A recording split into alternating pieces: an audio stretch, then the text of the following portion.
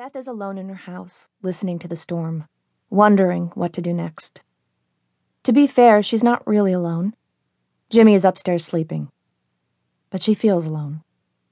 It's 10 in the morning and the girls are at school and Jimmy will sleep until at least noon.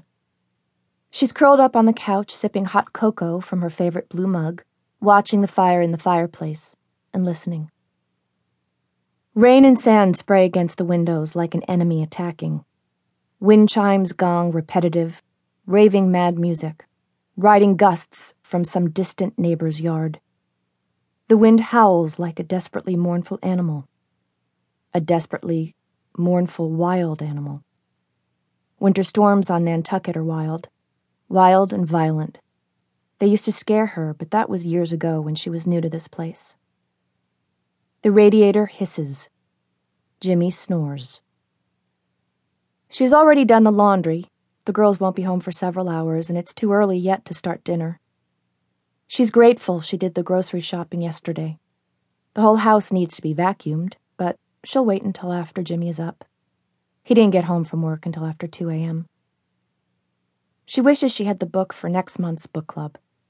She keeps forgetting to stop by the library to check it out. This month's book was The Curious Incident of the Dog in the Nighttime by Mark Haddon. It was a quick read, a murder mystery narrated by an autistic teenage boy. She liked it and was especially fascinated by the main character's strange inner world. But she hopes the next one will be a bit lighter. They typically choose more serious literature for book club, but she could use a pleasant escape into a hot summer romance right about now. They all could.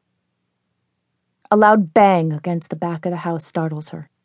Grover, their black lab, lifts his head from where he's been sleeping on the braided rug. It's okay, Grove. It's just Daddy's chair. Knowing a big storm was on its way, she told Jimmy to take his chair in last night before he left for work. It's his cigar-smoking chair. One of the summer residents left it on the side of the road in September with a sign taped to it that read, "Free," and Jimmy couldn't resist it. The thing is trash. It's a cedar Adirondack chair. In most places on Earth, that chair could weather a lifetime.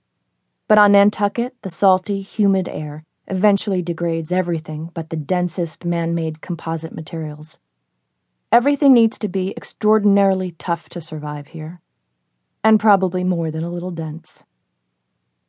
Jimmy's moldy, corroded chair belongs at the dump, or at least in the garage, as Beth wisely suggested last night. But instead, the wind has just lifted it off the ground and heaved it against the house. She thinks about getting up and hauling the chair into the garage herself, but then she thinks better of it. Maybe the storm will smash it to pieces. Of course, even if this happens, Jimmy will just find some other chair to sit in while he smokes his smelly cigars. She sits and tries to enjoy her cocoa, the storm, and the fire, but the impulse to get up and do something nags at her. She can't think of anything useful to do. She walks over to the fireplace mantel and picks up the wedding picture of Jimmy and her. Mr. and Mrs. James Ellis, 14 years ago. Her hair was longer and blonder then, and her skin was flawless. No pores, no spots, no wrinkles. She touches her 38-year-old cheek and sighs. Jimmy looks gorgeous. He still does, mostly. She studies his smile in the photo. He has a slight overbite, and his eye teeth jut forward a touch. When she met him, she thought his imperfect teeth added to his charm, lending just enough to his rugged good looks without making him look like a hillbilly. He has a self-assured, mischievous, full-out grin for a smile. The kind that makes people, women, put forth considerable effort to be the reason for it.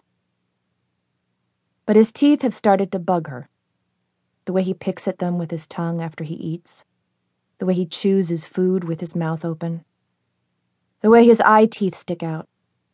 She sometimes finds herself staring at them while he talks, wishing he'd shut his mouth. They're pearly white in this wedding photograph, but now they're more caramel than cream-colored, abused by years of daily coffee and those smelly cigars. His once beautiful teeth, her once beautiful skin. His annoying habits. She has them too. She knows her nagging drives him crazy.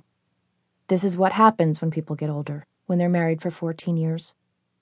She smiles at Jimmy's smile on the picture, then replaces it on the mantel, a little to the left of where it was before. She takes a step back. She purses her lips and eyes the length of the mantel.